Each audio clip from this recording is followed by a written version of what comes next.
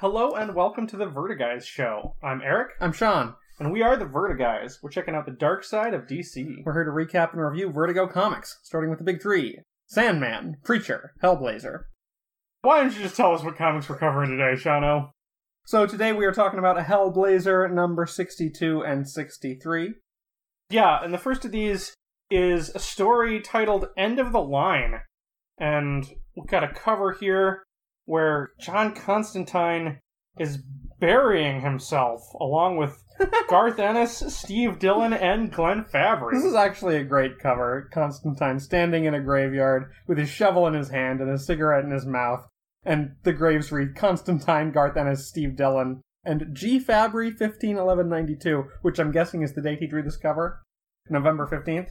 Probably. Oh, now this cover promises a special insert, Death Talks About AIDS and Safer Sex, which we've got to cover at some point, but unfortunately it's not reprinted here. Yeah, we're gonna need to track that down.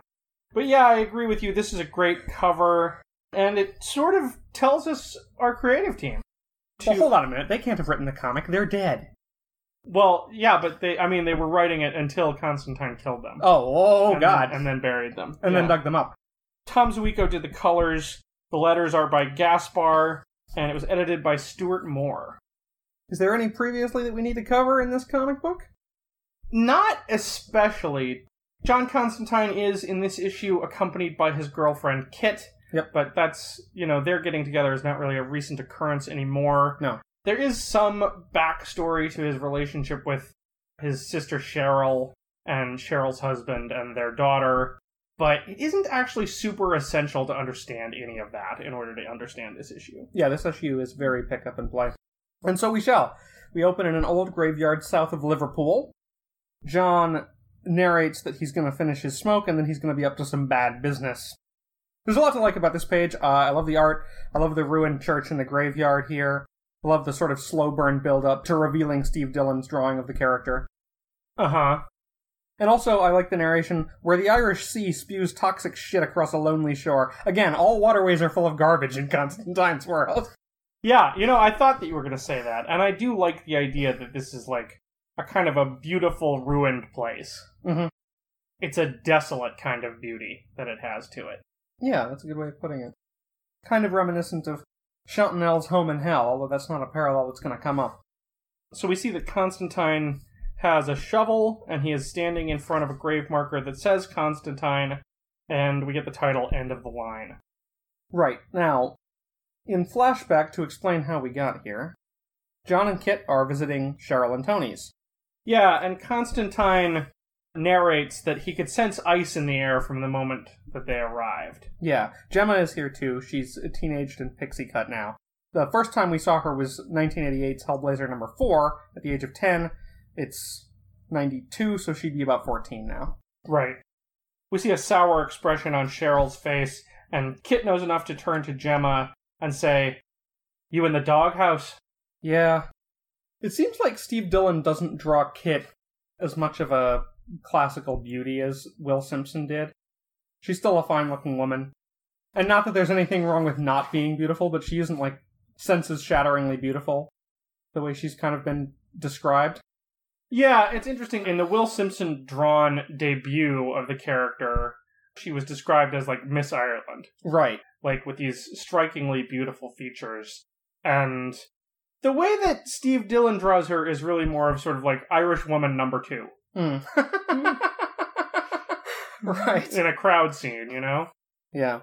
We don't get that sense that she's out of Constantine's league that we got when Will Simpson was drawing the two of them. Yeah, well, she was sort of described as being, like, unforgettable So unforgettable that John was still kind of a little in love with her years after he parted ways with her and Brendan. Right. And it's interesting, too, in comparison to Tulip, who, well, no, I guess maybe it's the same kind of thing, because Tulip is, the most beautiful woman in the world of Preacher, and the perfect match to Jessie Custer. But she also has... Her features are also realistic, not totally idealized. Yeah. Okay, so Cheryl gets John alone and immediately says, "What have you done to Gemma?" What? I only just got here. "John, I'm ready to bloody well smack you one." John protests that he hasn't seen Gemma for months. Right, he also mentions here that it's almost Christmas. Again? I guess it was... Oh no, this is the same. This'll be the same year. Yeah, he said that his business with Ellie would be concluded after the first of the year, which was coming up, so I guess it's still coming soon. Right, yeah, we haven't been another year since then. Yeah. Oh, this stuff gets hard to keep track of. Okay, John says he hasn't done anything, but Gemma pulls out this sort of board with a photo on it. The photo contains a picture of 3 people. One of them looks like Gemma, 2 of them are definitely not, and one of them has sort of a cross made of pushpins centering on her. And we can see that the pushpins are arrayed so as not to touch Gemma. Yeah, and there are occult symbols on the board. John recognizes it immediately. Bloody hell, Cheryl, I've messed me life up good and proper with this bollocks. Why would I want to do the same to Gemma? She's me niece. She's my daughter. Now, he swears that he didn't give her this item, and then he says, "Do you want me to help her?" And there's a long, sort of pregnant moment here. There's a panel of just Cheryl considering, because John helping a situation is pretty fucking bad, but the situation is pretty bad already. We cut to Cheryl is having a heart-to-heart with Kit, and she says basically that she actually thought it was a good sign when he said his goodbyes and then ended up coming back. I thought he was starting to sort himself out, but I found Gemma with that thing, and he was the first one I thought of, you know.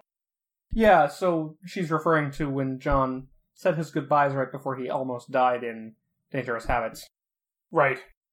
We get a bit of a moment here where Cheryl says to Kit that she's been brilliant for John, and Kit sort of seems at a loss for words. Yeah, we'll come back to that in a little bit, too. Also, Gemma's father, Tony, doesn't know anything about all this. Cheryl says that it would destroy him given the state he's in. We don't know much about Tony, but he used to be a religious fanatic. That's true. He was a member of the Resurrection Crusade. Right, exactly. And here we see that he's just sort of happily listening to something with headphones. Maybe music, but I sort of, in my imagination, he's maybe listening to a sermon or something. Oh, okay. Could be. In any case, he's, distinctly oblivious. Right. Yeah, he has these fat 80s headphones on. Quality ones. So, Gemma's room, Gemma is telling John that she is pissed at Sandra, that's the one in the center of the picture, for stealing her boyfriend. John asks who gave her the array, and she says she can't tell. He said he put a curse on her. A curse? Who said it, love? What's his name? And then John narrates, because right then, I wanted to know what to put on the frigger's grave. Oh god, Robbie Brooks. R.I.P. In that same narration, he mentions that part of what Gemma has been through is Dad's ghost and the man. So, right. That's a reference to 2 issues. One of them is Waiting for the Man, in which she was kidnapped to be the child bride of this Resurrection Crusade guy. Yeah. And the other one, what was the title of that issue? It's where John Constantine's father comes back. John has to put the ghost of his father to rest. Hellblazer number 31. Morning of the Magician. Right. Okay, so Robbie came up to Gemma at the party where she was angry. Apparently the same party where Sandra nicked her BF. Yeah, and we get a look at him in blue-toned flashback here. He's a chubby fella with a very 80s fashion sense and a pentagram t-shirt. Yeah, I actually wondered, do you think Robbie Brooks is drawn cooler in Gemma's memory than he'll actually look when we meet him? Maybe it's just that the line of his coat is doing him favors. Yeah, I think so. I think it's just that. I don't think of this as a particularly flattering image of him. Okay. Fair enough. So he showed her some books of devil magic, he gave her the curse board, and she was about to add blood to it when her mom caught her and took it away. Thank Christ. Gem, You're a smart kid, love. Why do you want to mess about with this crap? Well, I don't know. I thought I could get Sandra. I know it was sort of wicked-like, but it was also sort of exciting, too. There's a nice close-up on John, thinking how like him she is. Yeah, because that's exactly what John said about magic. You know, that he was, back in the Newcastle days, he was in it for the thrill. Yeah. And even earlier when he put that curse on his dad. Again, Hellblazer number 31. That's what caused his dad to come back as a ghost. There's a nice moment between Cheryl and Gemma here. Cheryl enters. How's my little monster, then? You're not mad at me? No, and they hug. Aw. Kit asks John what's going on. Some bastard's trying to get her into magic. Jesus, it's just like I started out. They make you think it's the greatest thing since sliced bread. So John is going to sort out the wanker and put the fear of God into Gemma, but Kit suggests maybe let her handle Gemma. Half a packet of silk cut later, John finds Brooks's place and forces his way in. Anger makes things seem easy. Go out, fix the bastard, feel better, go home. If only. You're Brooks. You're the one who gives curse boards to kids, eh?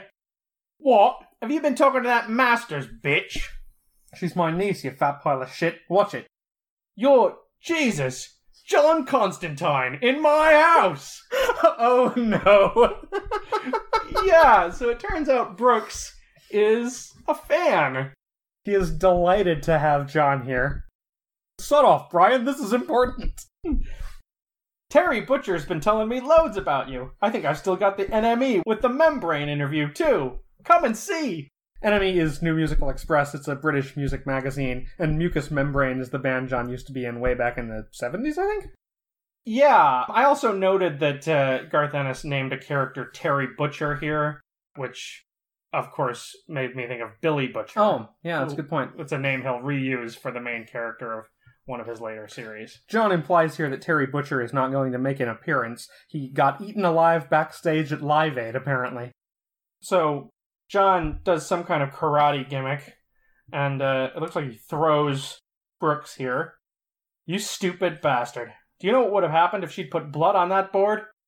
What? Why are you angry with me? I mean, she'd be doing the stuff you do. Why aren't you proud? So, John quickly decides that the strategy he'll take here is one of deception. He says some Latin at Brooks. I think it might be actual Latin words, but I'm not sure that they mean anything in sequence. In this context. Yeah, and then he says, thrice bound, thrice cursed, thrice damned. Which is really similar to a curse that someone lays on someone else in something else I read. A mini-series from Image called Blackwood. Mm-hmm. So it must be based on something. There must be Okay. some common intellectual ancestry there. Yeah, but the implication here is that John is not laying down an actual curse. He doesn't have the time or the energy to do something like that. He's just messing with this guy. To be honest, it was just some load of shit I made up off the top of my head. Good enough for him, though. Brooks is now cowering on the floor in the fetal position, saying, Please! Please! Please! And also before parting, John says, you ever go near Gemma Masters again, you'll find out what a real curse is. Right, so yeah, he insinuates that the trigger of the curse that he's put on him will be if he ever talks to Gemma again. So, Gemma and Kit are on a shopping trip. It looks like Kit has just bought Gemma a Han Solo coat. It's a pretty cool coat. Kit's got a nice scarf here, also. Identifies her as a Ravenclaw. And here we get another little moment. You're dead, good together, you two. I mean, John never really lasted with anyone before, you know? Yes, although the only one of John's previous girlfriends that Gemma met was Emma, the one who was part of the Newcastle set. Gemma adds that her mom says you're Uncle John's last chance. Yeah, and Kit replies, Does she now? Sometimes people are just themselves, not what other people hope they'll be. Here, do you fancy a pizza? That's a nice moment for Kit. We've been talking about how she is treated as John's last chance for a normal life, and it's nice to see her sort of rebuke that notion, sort of reassert that no, she's actually a person.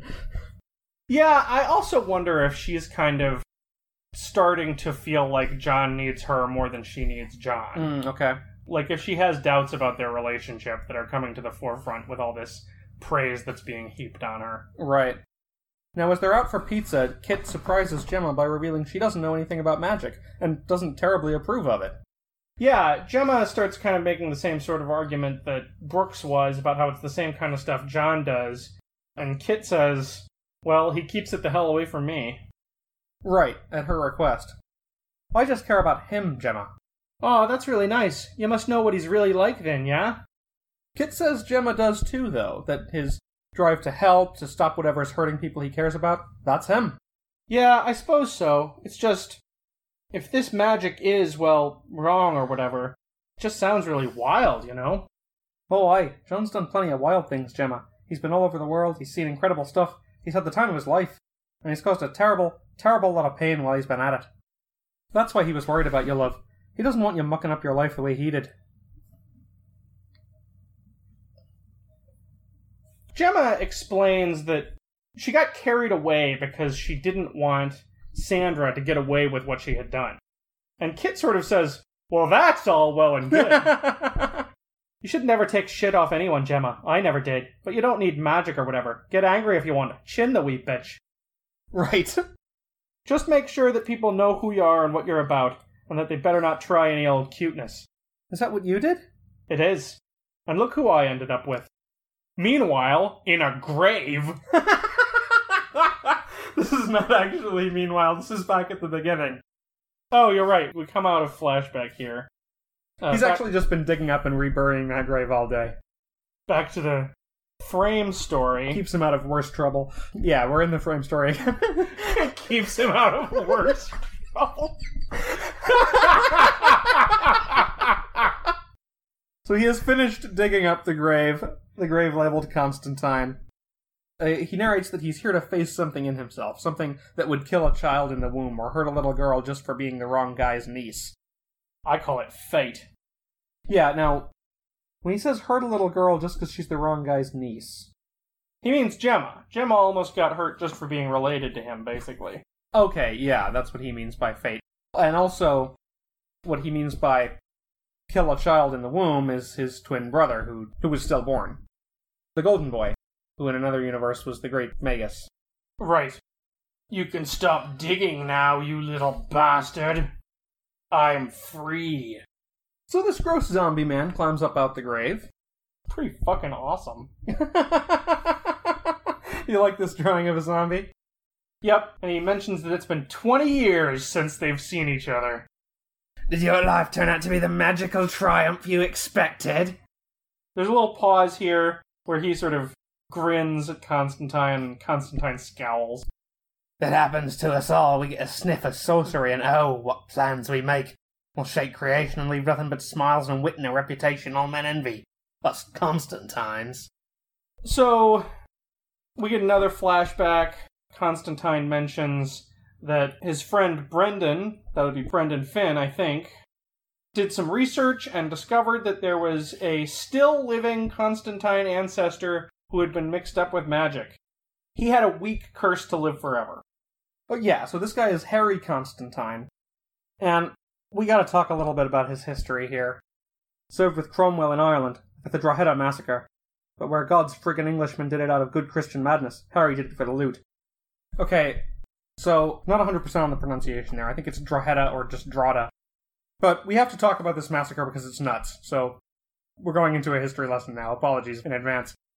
In September of 1649, the parliamentarians under Cromwell wanted to take Drogheda. There were Irish Catholic Confederation and English Royalists there under the command of Sir Arthur Aston, about 200 men in a garrison. After Aston refused to surrender, the parliamentarians took the city. Most of the garrison and an unknown number of civilians were killed or executed, including all the Catholic clergy in town. Did you say killed or executed? Yes, I did. Now, if you're executed, you're killed, but not all killings are executions. Oh, I see. They were either killed in the fighting or executed. Right. I see. Now, here's where things get wild. We don't have an exact number of how many civilians were killed, but one source puts forth the number 2,000. That source? Oliver Cromwell. In addition, it's probably worth mentioning that Aston, reportedly, was beaten to death with his own wooden leg. Mad harsh. No kidding. But while the other guys were doing this in a fit of religious fervor, Harry was probably just taking everything that wasn't nailed down and putting it in a bag. Yeah, exactly. And after that is when he met a character named the Ribbon Queen. As far as I can tell, that's not a historical figure. No, that's a Constantine figure. That's a Hellblazer thing. Right, or a Path of Exile thing. And she cursed him to live forever, but the spell wasn't actually strong enough to protect him from violent death, so to keep him from that, she put him where no one would find him, in his own grave. Oh, is that what it was? Okay. I see. I just thought that it was like a fairly weak spell of living forever, and so he bombed around for a while and somehow ended up getting buried alive. But no, she did it. She intentionally buried him alive. Yeah, because I guess that's the only place where he would actually live forever, which was the point. But it was 20 years ago that Constantine dug him up, asked some questions, got his answers, and just fills in the grave again. Back in the present. Well, more guidance and history? Is that what you want from me? A fine bloody nerve you have after the last time. Let's get out of this sodden hole, eh? And he pulls Harry up. John says he doesn't know what fate turns Constantines into bastards, though he thought he came close once. When he came close was probably once again referring to when he met the Golden Boy in Hellblazer number 40. Right. But he knows it tries to get all Constantines. But something else we do, we all try to buck fate, right down to the last drop of blood. We struggle all the way. Stubborn friggers. Maybe it's all we've got.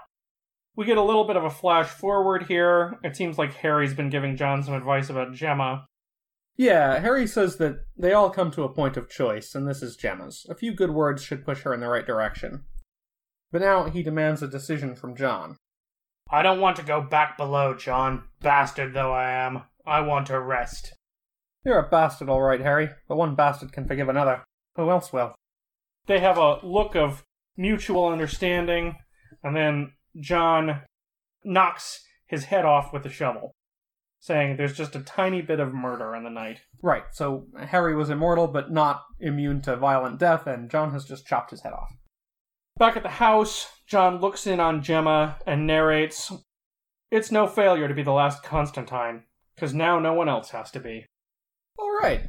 So I really liked that. I thought that the comic book opened on a really foreboding note with the title End of the Line. Yeah. And it really subverted it and showed how, like, being the end of the line is actually a good thing, a hopeful thing. Yeah, I liked a lot in this issue. I liked the scene between Kit and Gemma. I really liked the idea of dealing with John cutting the romantic figure of the lonely trickster sorcerer, and that actually having an effect where he's a role model and has to deal with Gemma emulating him. Right. Well, yeah, especially after he rescued her from the cult. Right. I think that message is kind of weakened by the second half of the comic book, taking this approach that all Constantines have kind of a fate of being a bastard. Right. What John's made of his life is kind of taken out of his hands.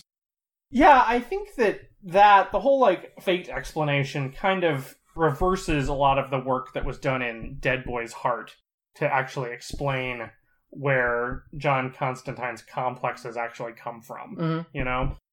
Yeah, in that story we saw him as a very lonely child, and one with some sort of deep down violent urges, probably arising in part from his father hating him. Right. And as well, we've seen him as a teenager or as a 20-something pursuing magic for the thrill and the ego of it. Yeah, exactly.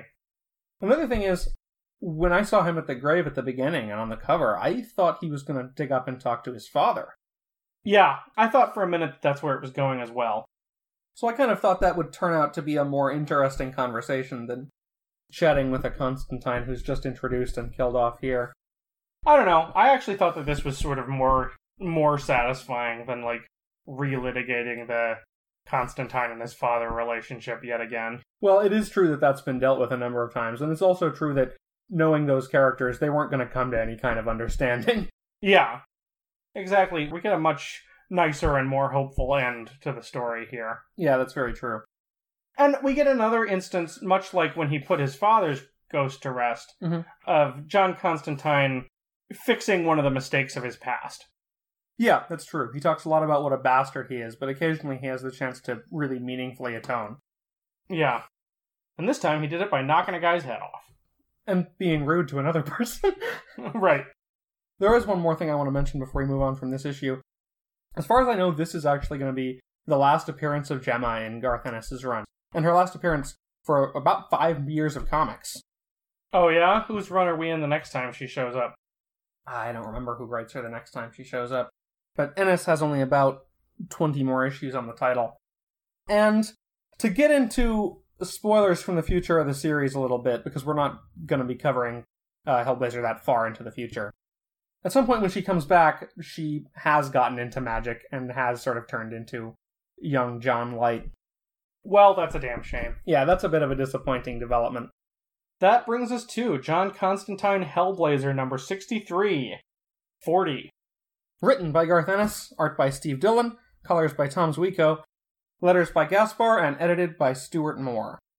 The cover is by Glenn Fabry, and on the cover we have a surly-looking Constantine having a drink and a smoke.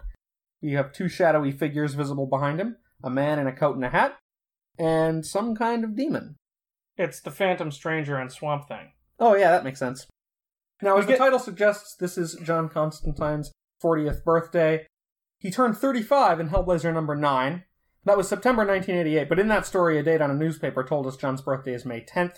This issue is March 1993, so pretty close to 5 years real time later. Yeah, and the narration tells us that winter has turned into spring. So, the last issue was before Christmas. This issue is in May. It's been quite a little while. Yeah. He said he was going to take care of some business with Ellie after the new year. Well, that'll come up. He's been sitting on that a little bit. It'll still come up. We know that he's a procrastinator. You can't be too surprised by that. No, not at all. So we open on a well-coiffed John walking through London. He hasn't been dabbling in magic for a while. He says he's not exactly content. The world is still run by bastards. But all he's been thinking about is love and the war to come. Meaning his war against the First of the Fallen. Exactly. Should we mention that our first page here is the title page, and it's just a close-up on John's face looking dissatisfied. Fair enough. He comes home, and he sees that Kit has left him a note. She has a sick aunt, so she had to go out of town. I'll try and get back tomorrow or the next day. Sorry, big lad. Love, Kit. Yeah, and XX, which means kisses. He sees sitting next to that note the Daily Mirror, and the date on that cover, 10 May 1993. So he realizes that today is his 40th birthday. Yeah, and he won't have Kit with him to celebrate his birthday. So he puts in a call to Chaz. Yep, tells Chaz that it's his birthday and he's 40. Chaz looks forward to making old person jokes. Can I give you all the shit I got then? Hey Chaz, do you want your Zimmer? Do you need a hand in the Kazi, Grandad? Christ, we are on form. A Zimmer is like a walker, a Zimmer frame. Oh, okay. And the Kazi is the bathroom. Yes. John invites Chaz out to the pub, but Chaz is indisposed. Sorry, mate, I can't. I'm on till 6 tomorrow morning. Remember that Chaz is a cab driver. Chaz hasn't been a cab driver for a long time, although the guy sitting here seems to have a dispatch mic in front of him.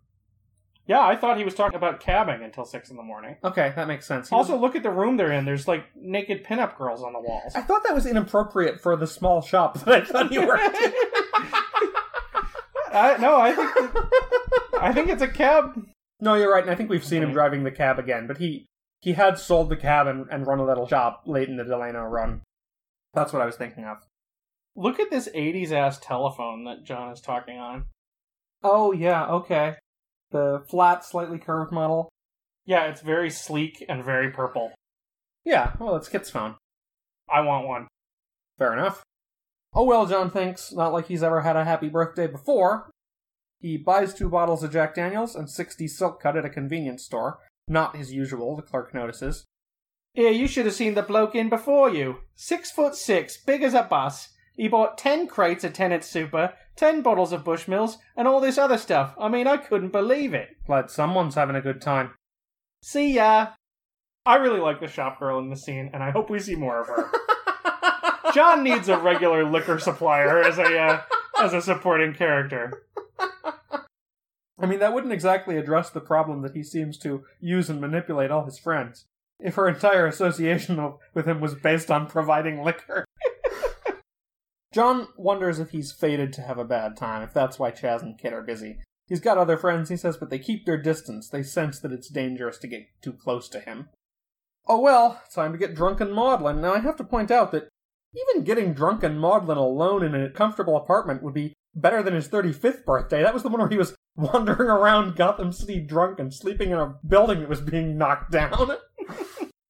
Yeah, just general rule of living in this world. Stay the fuck out of Gotham. In a way, though, this shows off, like, the difference between Delano and Ennis as writers on this series.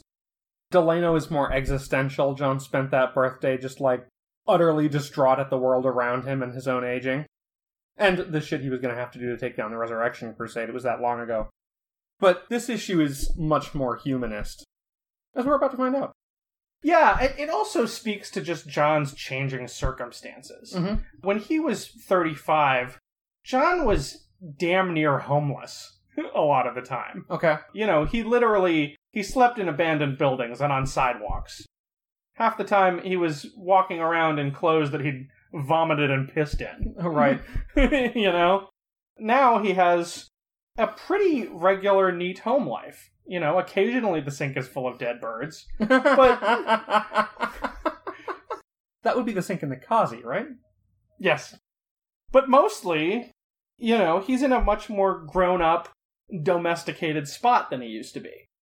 Yeah, it's true. He's more settled and more mature. Hey, Johnny, catch! John Constantine has to think fast in order to catch what is recognizably a bottle of Black Bush. Which is fairly nice Irish whiskey. Yeah. This would be the bottles of Bushmills that the girl mentioned earlier. Oh, the bloke from before. I didn't put that together. Okay. John comes in, and Kit's apartment is full of hippies. Kit's apartment is full of the Lord of the Dance, Nigel, Ellie, Zatanna, and three other characters I didn't recognize. Oh yeah, Zatanna's looking sharp. She's got a sort of short bob cut, but she's brought along a blue top hat so that we can recognize her. Now yeah, as far as I can tell, 3 of these characters are brand new. And we'll kind of introduce them as we get to them. You have plenty of friends, Johnny. Just have to know where to look for them. I did. And Ellie opines, "Come on, John, you've got a reputation to live up to." And John has sort of a nice look on his face. This is a complicated look. Yeah, he has sort of a really now look on his face. Yeah, you think he's accepting the challenge here?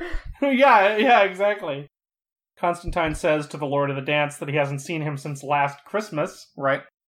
That was a great issue. They tied one on in order to celebrate the spirit of the piss-up. Oh yeah, I have written here, I recognize the guy in back, the spirit of the piss-up, I mean the Lord of the Dance. He chats with Nigel, the anarchist from the Royal Blood story arc. Bloody hell, it's Nigel Ingalls. Never thought I'd see you on me birthday, son. I mean, even I have to take a break from the war on capitalism now and then. They talk about how the prince from Royal Blood has had some marital troubles since the demonic possession. I hear he got up to some dodgy stuff in the bedroom, and, well, I'm not going to draw you a picture. We couldn't exactly reintroduce Nigel without taking a chance to shit on the Prince of England, I guess. Yeah, Nigel is from the Royal Blood story arc, and we have to kind of give the readers a refresher on that. Right. Now for a refresher on a character we haven't met. Sorry, I just love how he says, "I'm not going to draw you a picture." It really, seems very to me like a nod's as good as a wink to a flying rat.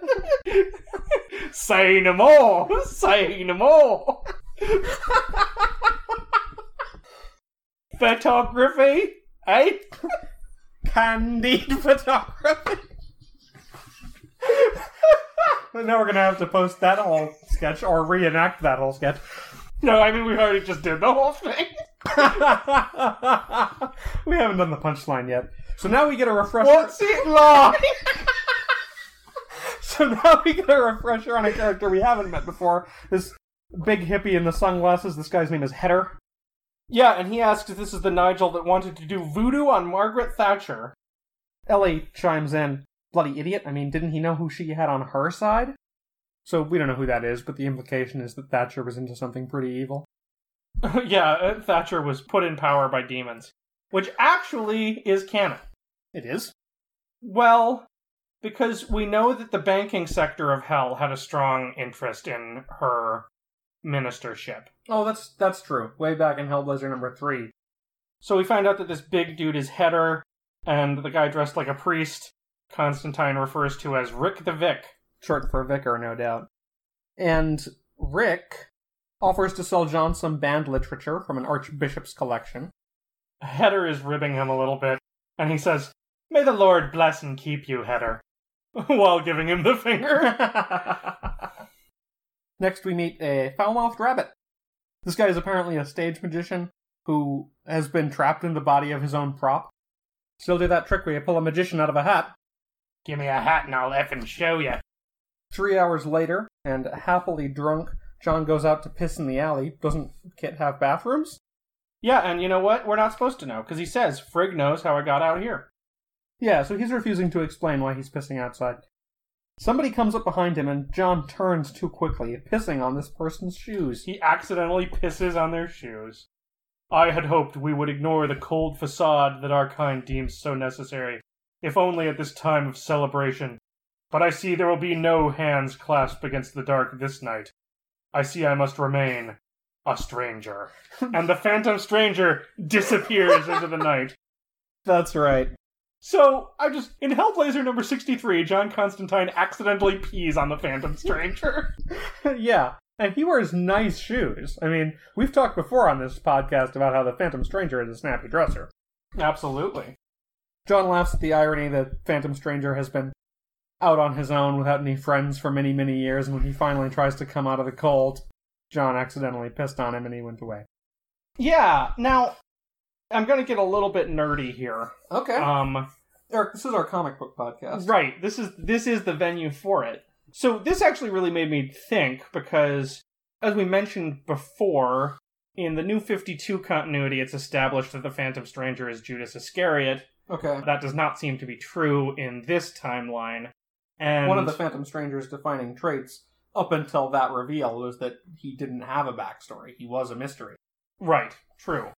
And I think that this is sort of more evidence that it's not. Because if the thing that made you the Phantom Stranger is that you betrayed your best friend and sent him to hell, I don't see you showing up at birthday parties, hoping to get let in. You know? John tells the story upstairs at the party. Everybody thinks it's funny except Zatanna. John asks Heder about Terry Butcher. Same guy we heard about last issue. The guy who got eaten at Live Aid. Except apparently he didn't. "I'll tell you where he is. He's at the bottom of the Clyde with a baseball bat up his arse. I caught the wee frigger in bed with my daughters, for Christ's sake." Heder goes on to explain that last year, Butcher pissed off Mike Adams and got his dick cut off. Do we know Mike Adams? Yeah, Mike Adams is the psychopath who burned down... Nope. Mike Adams was the bookie who used to employ the psychopath who burned down the pub. There you go. Okay, that makes more sense. Right. Heder also mentions that they left him an inch to pee with, though. Old Adams always was a big softy. Which we've heard, like, this entire story before with Frankie the Eunuch in Preacher. Yes. Except didn't Frankie the Eunuch not get left an inch to piss with? Yeah, but he tells the story about how even I cut some guys' dicks off, you know, but I always leave them an inch to piss with. Right. "Constantine, did you spike my effing broccoli?" Yeah, at midnight the rabbit's broccoli turns into Swamp Thing. "What is the meaning of this?" He hands John a crumpled envelope which reads, "Mr. S. Thing, the Swamp."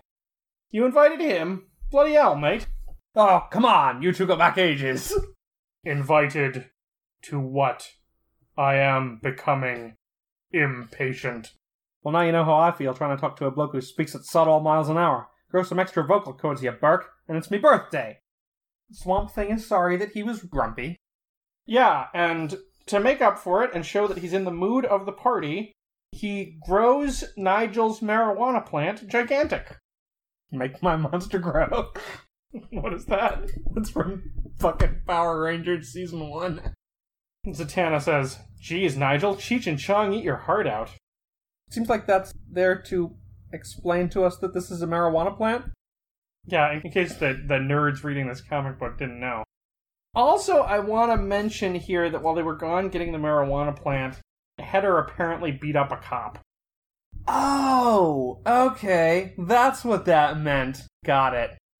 God knows where Heder got his new hat, but I'll bet one little piggy's off to casualty. That's fucked up. Yep. So they see the giant marijuana plant. Everybody's really into it, including Zatanna, who has like a very tulip-like look as she's in awe of this amazing development. We find out that the marijuana plant's name is Treebeard. Oh, right. Oh, Treebeard, I knew you'd grow up one day. Right, who's got the Rizzlers? A Rizzler is a rolling paper. I learned that word in a Streets song. That figures. Swamp Thing excuses himself. He has to go back to Houma, Louisiana and protect his family. Look, for what it's worth, right? I'll try and leave you alone from now on, okay? You are very drunk, Constantine. Goodbye. So Constantine's trying to make a nice gesture, even if he probably won't stick to it when he sobers up. Right. Zatanna asks Nigel how she met Constantine. Yeah, she just figures Nigel will know. Well, he's a journalist. Right. Well, our student union was haunted, right? This sociology student jumped out a window on acid, then he came back. So Constantine showed up out of nowhere and said he could get rid of it. I thought he was going to do an exorcism. Thing was, he said it was the crappiest ghost he'd ever seen. Just walked up to it and said, "Piss off," and it did. Always seemed to screw it up at the end. I keep hearing about these huge ones you can do, but it sounds like a bit of a myth if you ask me. Nigel turns to see that John has rolled the longest blunt. Yeah, John has a huge one. Okay, so later everybody is stoned. Zatanna says so backwards. I've got the munchies, something shocking. Zatanna asks about Kit, and Ellie chimes in too. Kit must be something special. They've been together over a year. That's apparently an achievement for Constantine. And in keeping with what we heard last issue, that his relationships don't usually last that long. Seems like it's the end of the night now. Narration box says 6 a.m. Zatanna says, "Take care, you lunatic." And Nigel is confessing his love to Ellie. You're playing with fire, little boy. As Ellie leaves, she says, "We gonna sort this frigger soon?" And John says, "Oh yeah." So that gives us our update on that. He's still planning. Mm-hmm. As Nigel leaves, John tapes a sign to his back that says, "All coppers are bastards." So there's no one left but John and the Lord of the Dance. There comes a point at all the best parties where it's just 2 blokes and a bottle of whiskey. Sexist. Yeah, fair. How does it feel to be 40, the Lord asks. Not that different, John says. He's had a buggered up life, but at least it's been interesting. The Lord of the Dance tells him that he needed the party. You need to let your guard down now and then, or you'll frig yourself up royally. The Lord of the Dance goes on that the Pogues wrote a song that could have been about you. You're a rake at the gates of hell. I am not familiar with that song.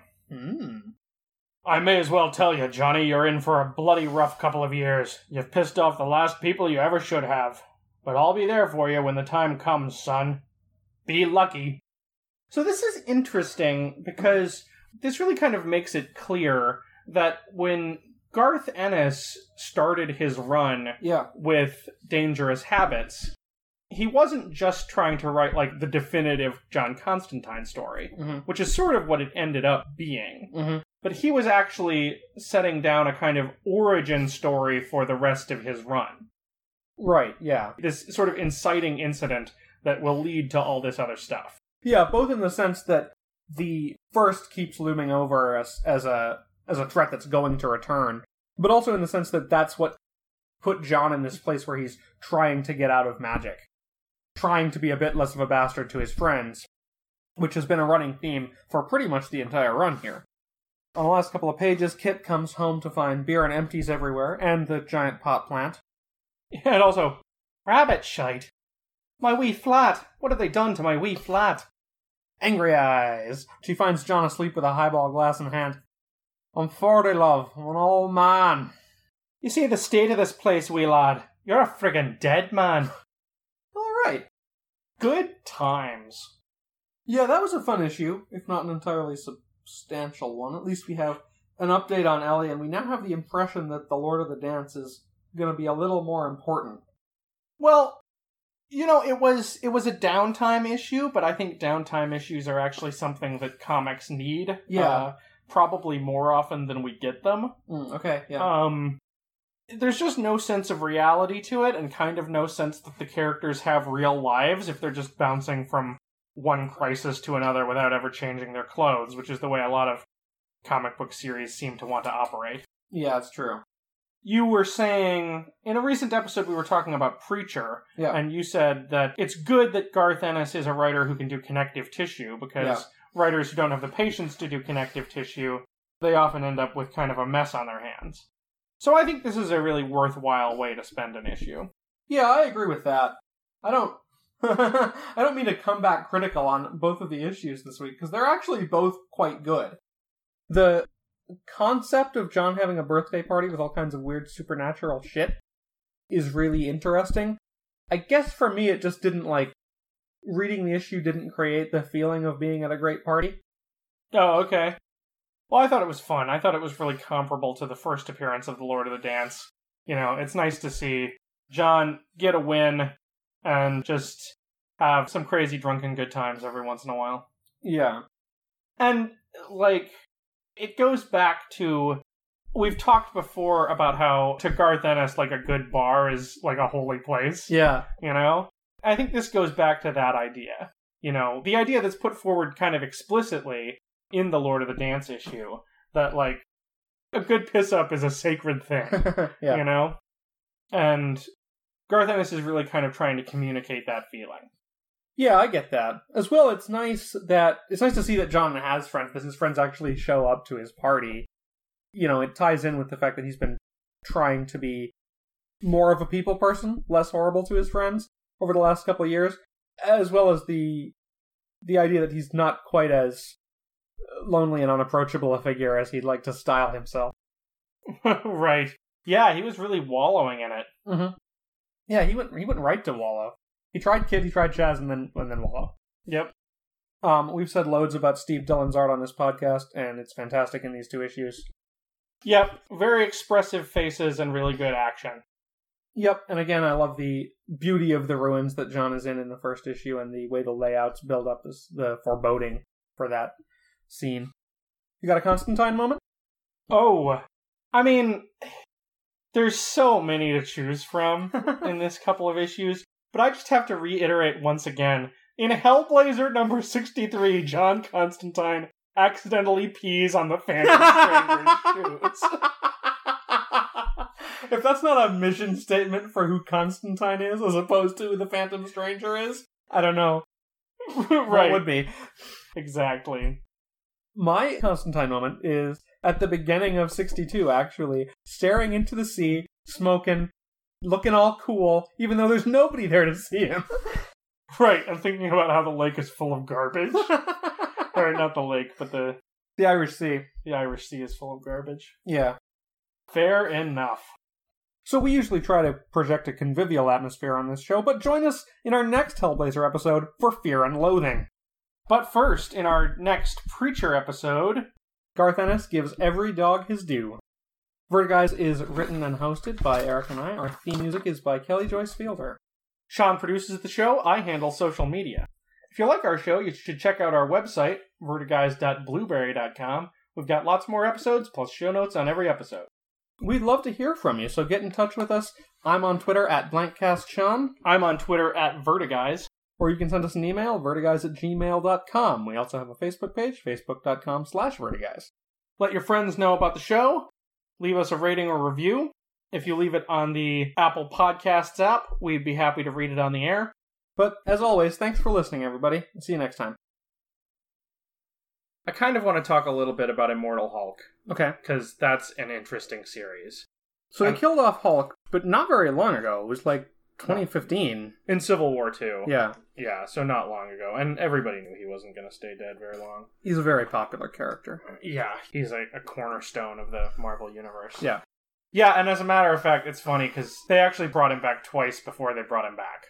Okay. They killed him, and then they wanted to use him in stories, so they had him be temporarily resurrected.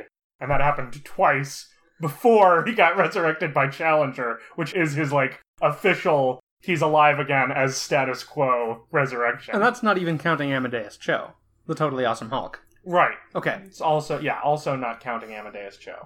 But Immortal Hulk, I mean, everybody rants about Immortal Hulk, and so, it would be kind of boring for me to say, I started reading Immortal Hulk. It's great! Just like everyone else says. Oh. I think what it's trying to do is more interesting than what it pulls off. Okay. I actually don't think it really nails what it's going for, But what it's trying to be... It's a case of really interesting ambitions that are not quite pulled off.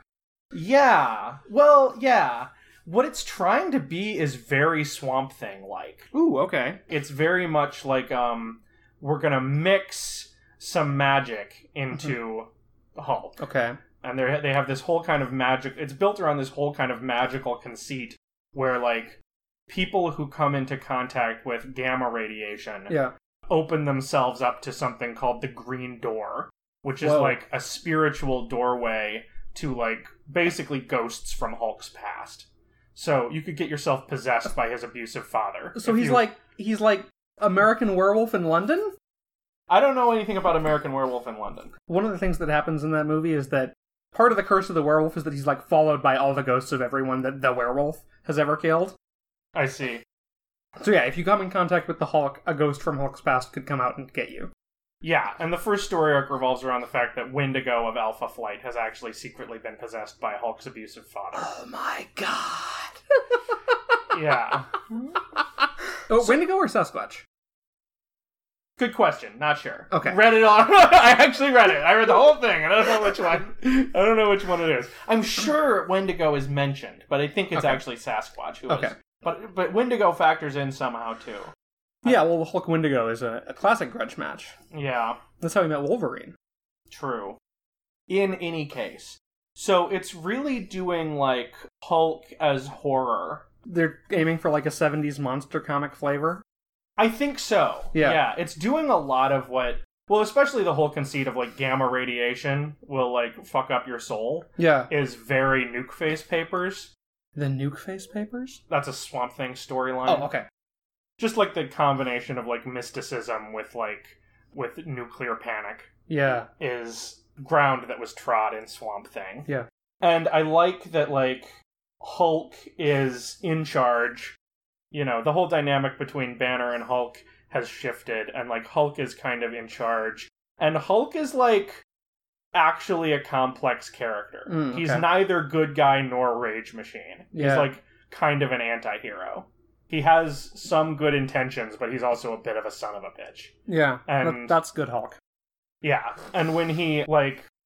This is the same portrayal of Hulk that we see in Avengers No Road Home. Okay. Where Nyx is basically trying to end the world. Okay. And it turns out, like, one of the big twists is Hulk kind of wants to end the world, too. Okay. Is that because the world's full of jerks, or because he's kind of suicidal, or...? More because the world is full of jerks. Okay. People have been mean to Hulk. Yeah. So, yeah, Immortal Hulk. Pretty cool. Okay. This Hellblazer book is called Tainted Love. Ooh. Right, yeah. Like, if we take John Constantine's tears, will that be all, or? Sandman. Preacher.